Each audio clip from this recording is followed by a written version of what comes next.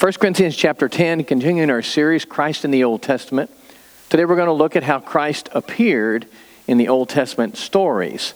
He was there often in different persona, and we're going to talk about those things today in probably some ways that might surprise you. And really interesting stuff. And I have to be careful not to get lost in the minutia and the details and all those kinds of things. So spoiler alert, I might go long. I'm going to try not to. It's kind of a preacher thing, you know. My dad used to say that preachers preach too long because they like to hear themselves talk. And that's not always true. We don't normally like to hear ourselves talk. We just like to talk about stuff that interests us, like everybody else. So that's where we are today. 1 Corinthians chapter 10, hold that place in your Bible. We'll be looking at that one and several others. So just keep your Bibles handy. As always, we pray a time for you to voice your concerns with God. He gives you His full attention, regardless of your concerns or hurts or your grief. When you pray to God, in the name of Jesus, He hears you. He makes time for you. If you are lonely, He makes His presence known to you. He helps you to understand that He still loves you and cares for you no matter what. I'm going to give you a few moments to pray where you're seated. I'll close and then we'll look at this passage together. Would you bow with me, please?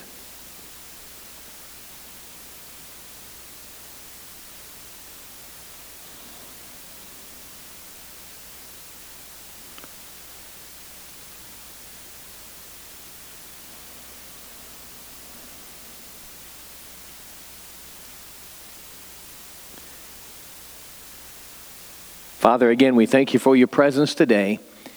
We gather today in safety.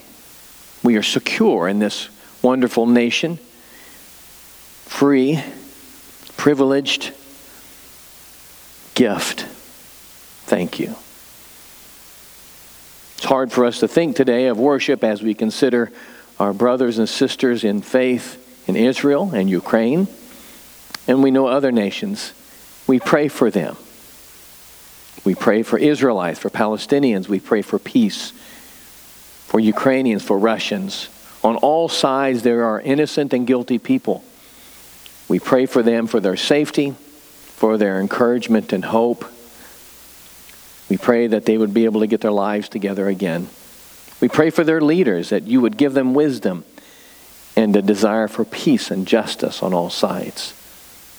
We pray, Father, for our soldiers, for those who have power over us, our leaders and elected ones and appointed leaders. We pray for them, Father. Give them wisdom, the ability to make good decisions that can serve the common peace.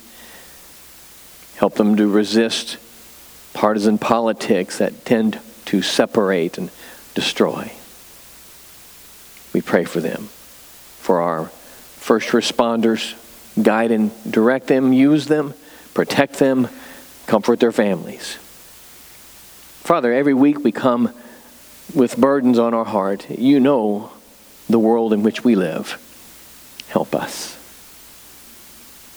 We do thank you for this wonderful nation, for the life that we have in Christ, for your indwelling Spirit, for your word which teaches us and comforts us.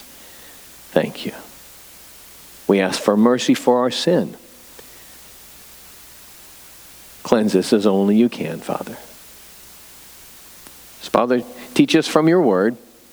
Help us to apply what we learn to our own lives. We pray that your Spirit could use these teachings to help us in this life. We love you, Father. In Jesus' name we pray. Amen. It really is all about Jesus. Maybe our video can get you to think in this way. Debbie?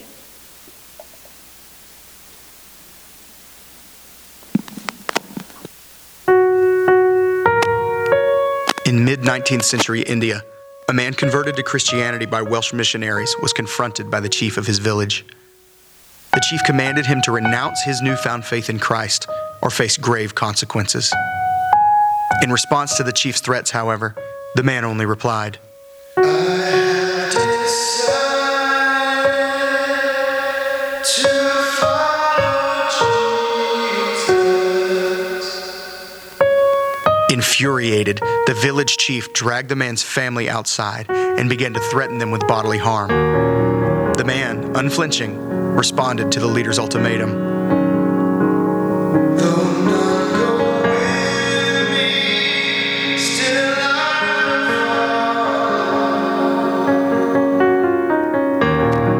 Rage and desperate to save face among the people, the village chief slaughtered the man's family in front of him. He turned his eyes to the steadfast convert, demanding that he either deny the works of Jesus or face his own death. In the center of the public square, the man was bound, beaten, thrown to the ground, and slowly crushed to death. But not without a final defiance of the village chief. As his bones were breaking and his lungs collapsing, the man's final words rang out in song through the village square.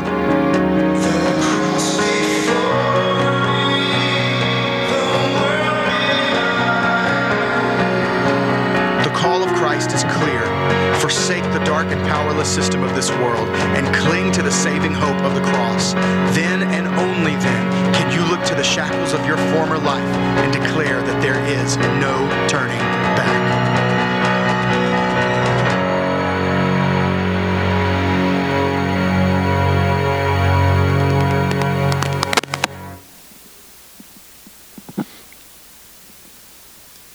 The news we hear almost every day now makes us realize this happens every day. True story, by the way. The missionary wasn't there who had led this man to Christ, but the story got back to him, and he talked to people in the tribe that saw this happen, got their story, and they put the words to music. It really is all about Jesus. This faith changes lives, doesn't it? It changes everything. And it sounds cliche. It's all about Jesus. So today we talk about Jesus. Christ in the Old Testament. Before Jesus was Jesus, he existed. A little bit of theology. God the Father, God the Son, God the Holy Spirit. That is the triune God. It is the God whom we worship. Three separate and distinct persons, at the same time one, not like us. We have separate roles. That's a good way to understand it, but it's more than that. Sometimes people ask, well, we know what Jesus did it on the cross, but what about Jesus before the cross? So today we're going to talk about that. On screen are some ideas. One of the first ones is this idea, if we can get that first screen up there. Messiah appeared on earth long before the incarnation. So a little bit of history, a little bit of theology.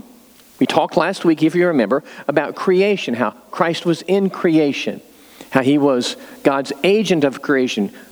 God the Father, Spirit, God the Son, Spirit, and the Holy Spirit, God the Spirit, at work in creation. God created through Jesus the chaos and the rough elements, and then the Spirit hovered over the waters, and then Jesus went to work and created, and you or I are a result of that. But we have to remember that Jesus wasn't Jesus then, and this is where it gets kind of sticky. This is where the theology class comes in. Before Jesus was Jesus, he was Messiah, Son of God, but no human form. Jesus is his human name. So before he was incarnate God, as the infant that came at Christmas, no one called him Jesus. They called him Messiah. Remember in the Old Testament, they kept looking for Messiah. Well, this is who they were talking about. Jesus before he had the name Jesus. And eventually he became Jesus in the flesh. So he was eternal with the Father, but distinct from the Father and equal to. Kind of hard to remember, kind of hard to figure out. And we wonder, well, just what was Messiah doing before other than creation? Turns out that Messiah, and for the rest of this sermon, when I talk about Messiah, it's almost always going to be in reference to Jesus before he was the baby. Okay? So I don't want to lose you on that. What was Messiah doing? So on screen, we're going to get to some ideas here. As I read 1 Corinthians chapter 10, verse 4, we can go to that screen. Follow along, please. For I do not want you to be unaware, brethren, that our fathers were all under the cloud, and all passed through the sea, and all were baptized into Moses in the cloud and in the sea, and all ate the same spiritual food, and all drank the same spiritual drink, for they were drinking from a spiritual rock which followed them, and the rock was Christ. So Paul is trying to make a connection between the Old Testament images of the way God worked and the New Testament people worshiping Jesus. And remember, at Corinth, they weren't Jewish people. This whole Trinity thing, God the Father, God the Son, God the Spirit, that was a bizarre notion, and it was new, and they didn't understand it. So at every point when he could, Paul would try to teach this. So he taught them using this passage, trying to help them to understand that the Christ whom they worshiped, Messiah, Jesus, had been Messiah all along. So we went back to the Moses story, leading the Hebrew people in the wilderness. And by now they had all heard this. Remember, they had the Old Testament at the time, not the New Testament, but the Old Testament. And they knew the story, the Exodus event and the wanderings and all those kinds of things. And they knew that Moses had struck the rock, even when he wasn't supposed to, and the water sustained them. And that rock, turns out, was Jesus. Look at verse 4. And all drank the same spiritual drink, for they were drinking from a spiritual rock which followed them, and the rock was Christ. So here's this concept that Jesus, Messiah, was working on earth in very human events in God's people's lives in a variety of forms. Here, using the metaphor of a rock that gave them water for life. And as you know, you have to drink. In desert environs, you must drink or you will die this week. And the water that sustained them was from the rock, Messiah. And you don't have to worry about how that all works out. That doesn't mean that Jesus was the literal rock. I don't think that. But, that's a good metaphor for understanding that in this image of a rock providing water was Messiah at work. And the rock was Christ. So it was more than just an image. There's something supernatural about that whole thing. And what it was God the Son at work in Old Testament people's lives. Messiah was there giving water. So I know that some of you have been through a class, and Terry's class studied angels for some time. And I asked him today just as a question to see what he'd had been exposed to. And I know you talked about angels. There's a whole lot of stuff about angels. And in the Old Testament, when you see the phrase, the angel of the Lord, sometimes it referred to Messiah at work. Not always. The angel of the Lord was sometimes angels, and we're going to talk about that in just a moment, but sometimes it was called the angel of the Lord, and that was Christ, Messiah, at work. So when we see in the Old Testament, in creation, and we saw the angel of the Lord working, and the Spirit hovered over the waters, Messiah was there doing the creation account. So what I want to do is get on screen some instances of Christ's appearance in the Old Testament, a couple of terms. So first of all, most of you know what an angel is. Typically, an angel is one of those created beings. And we know the Bible says some information, not a lot, that God created angels before us.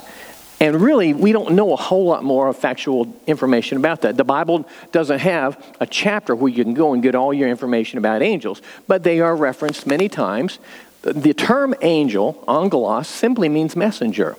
So when you think about it that way, whenever God wanted to speak to his people or serve his people in some way, many times an angel was dispatched, a messenger of God.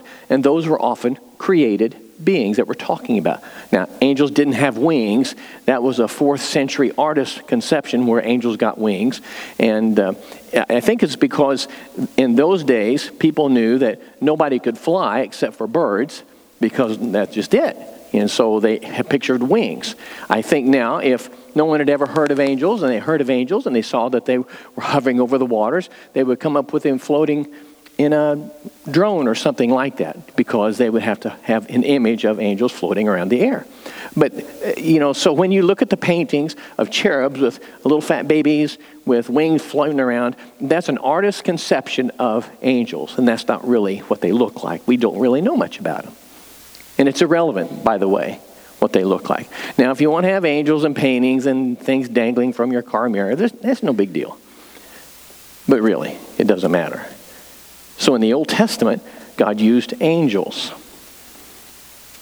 When you think about it, if angels are simply messengers of God, and this may expand your understanding, when you hear someone say, he was really an angel to me because he came and helped me when I needed help, and they're talking about a friend down the street, that's okay.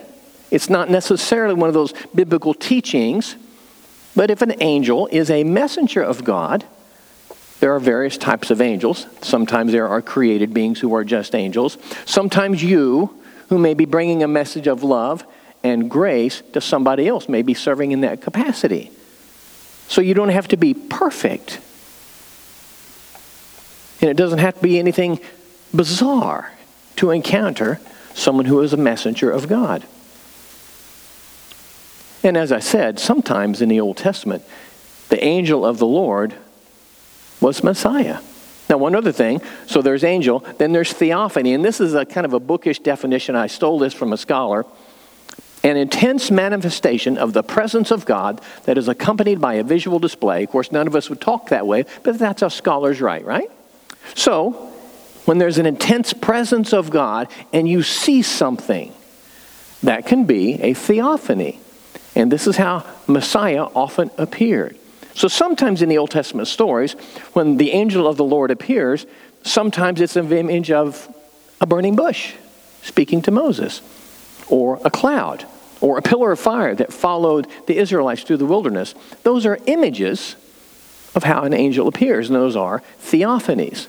Big term. So if you're talking to your friends and you say, well, we learned about theophanies Sunday, and you want to impress your friends, you can talk. Now, you wouldn't, of course, but in case you ever get in that conversation and, someone says theophany or you hear the term, that's what it is. This is the way God sometimes appears in the Old Testament. So again, these are just basic understandings. God works. He does things in a variety of ways. So when you have those conversations about angels or watch those old TV shows about angels, just understand that a lot of what you think is true about angels is kind of myth, because you just don't know. There's not a lot of clear biblical teaching about it. We know they're servants, they're messengers of God, there are some created beings that are angels, and that other times messengers for God are angels. Okay? Things like that. So it's interesting that the way God does appear. If you would, I'm looking for a passage to look at because there's a whole bunch of stuff here. Turn to Exodus chapter 13. Back in your Old Testament, Exodus chapter 13. And this is where I think of my wife saying, Kevin, don't bore them with all the history, because she tells me I tend to drone on. So just a little bit of droning. Exodus chapter 13. Exodus 13, verse 21. And the Lord was going before them in a pillar of cloud by day to lead them on the way, and in a pillar of fire by night to give them light, that they might travel by day and night. He did not take away the pillar of cloud by day, nor the pillar of fire by night from before the people. So it was for a long time God did this. And in chapter 14, verse 19, and the angel of God, who had been going before the camp of Israel, moved and went behind them, and the pillar of cloud moved from before them and stood behind them. So there's the angel of God, and this was, we think, Messiah at work. Now remember, it was a pillar to light the way at night, a pillar of fire, and then a cloud during the daytime to signify to everybody, this is God's people, do not mess with them. And people understood what that meant. They didn't understand everything, but they knew there was something about this cloud and this pillar of fire that said, do not mess with these people. And the people were more than happy to explain, well, that is our God. And that's exactly how those work. So these are some of the ways that God worked in the Old Testament through Messiah. So on screen is the second idea. Jesus, Messiah, was doing God's work on earth before he came as the man, Jesus. So again, I don't want to confuse you. Messiah was always Messiah, but he wasn't always Jesus. Jesus is his human name in human form. And the reason that we don't know anything about Jesus' appearance is because God knew we would get hung up on what Jesus looked like. You know, if we would have portrayed Jesus as a blue-eyed blonde, in our craziness, we would thought, well, blue-eyed blonde guys must be the great thing. Or if you've been a guy with curly red hair, well, we thought, oh my gosh, curly red hair is something of a deity. And, because we're kind of crazy that way. You know, everybody wants to look like Patrick Mahomes or his wife or whatever. And now they want to look like Tracy and Travis Kelce and Taylor Swift. And everybody wants to look like them, of course. And so on and so forth. Basically, that's just the way people are. And that's why you don't know anything about the way Jesus looked. God doesn't want us to get hung up on those external appearances. So this one who took on human form, who was such a normal-looking person that when he was to be arrested, somebody who knew him had to go and kiss him. That was the reason for the kiss. So the soldiers would know who to arrest because they didn't have a clue what Jesus, Son of God, looked like. But he was recognized in the Old Testament, Messiah. So on screen are some ideas, and I'll try not to take too long here, and we'll just look up a few of these passages.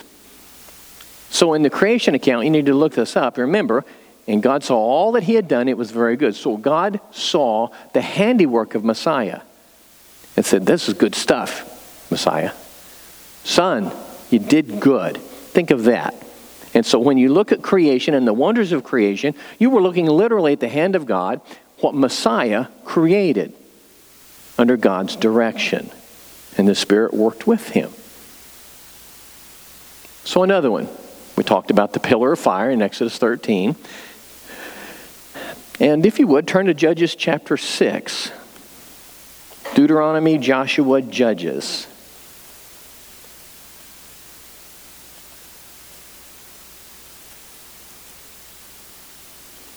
Judges chapter 6.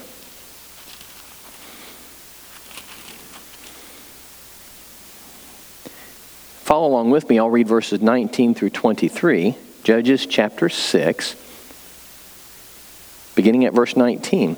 Then Gideon went in and prepared a kid and unleavened bread from an ephah of flour. He put the meat in a basket and the broth in a pot. And he brought them out to him under the oak and presented them. And the angel of God said to him, take the meat and the unleavened bread and lay them on this rock and pour out the broth. And he did so. Then the angel of the Lord put out on the end of the staff that was in his hand and touched the meat and unleavened bread.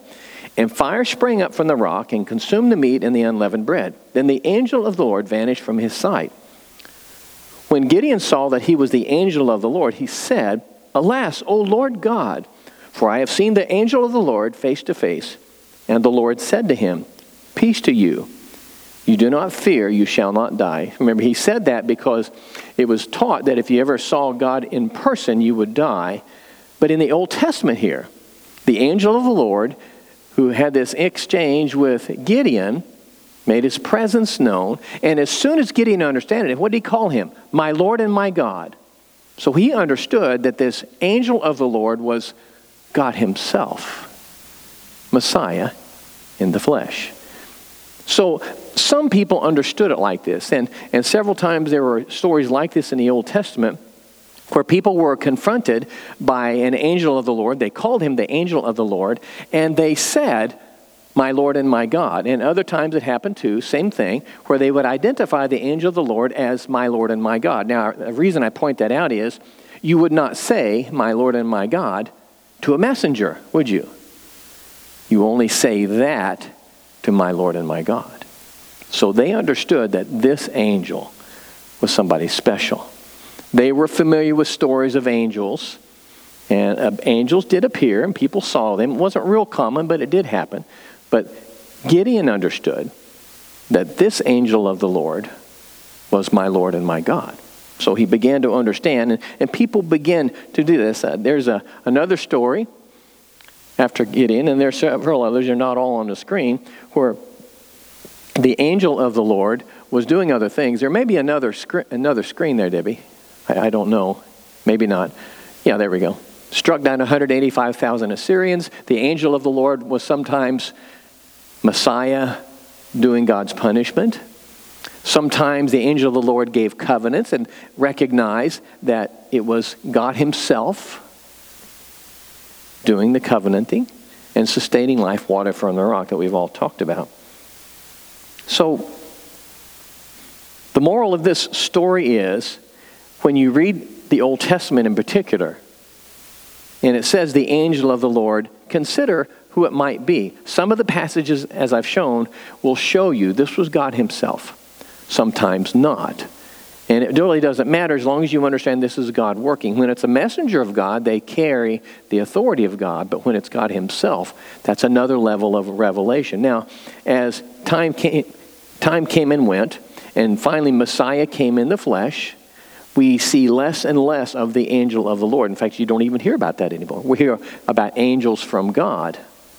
But the reason for that is that we no longer need the angel of the Lord because Messiah has come. You and I talk about Jesus. So in the video, I have decided to follow Jesus is the very issue.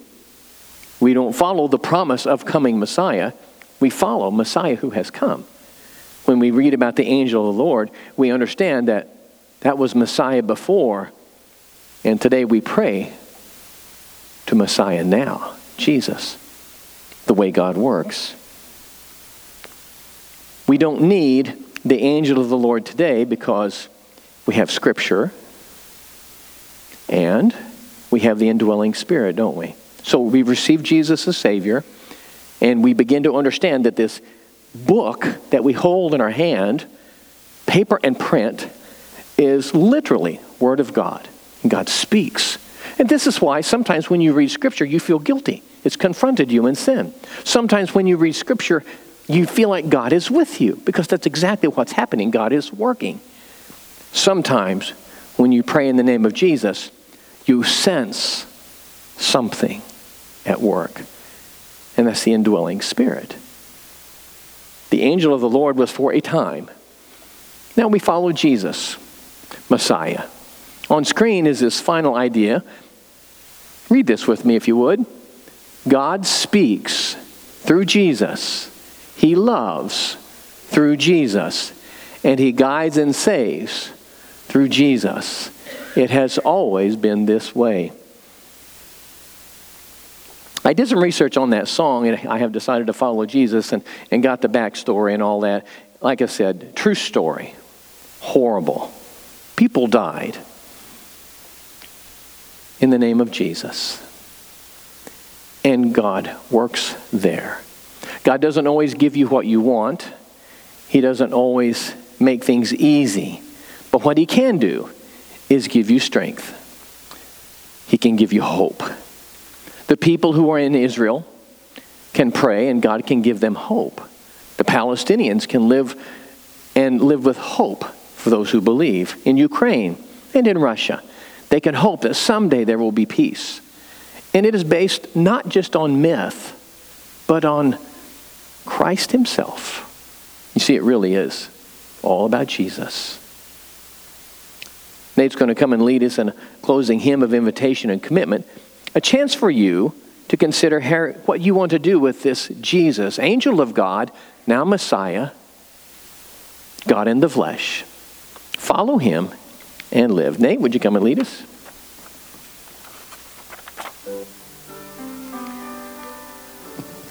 Let's stand.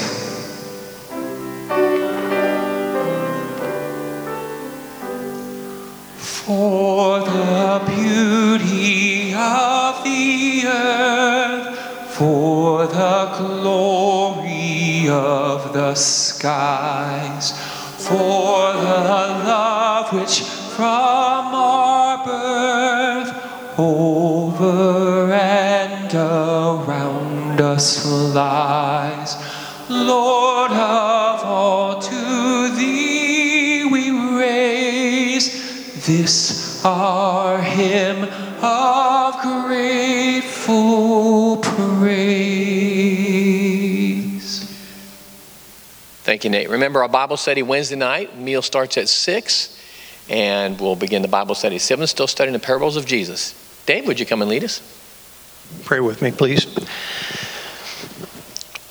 Dear Heavenly Father, we are so grateful again for the many blessings that you give to us, and we're so thankful for your word. And we're thankful for you sending Jesus to be our Savior. Help us to look for opportunities this week to serve you. In Christ's name we pray. Amen.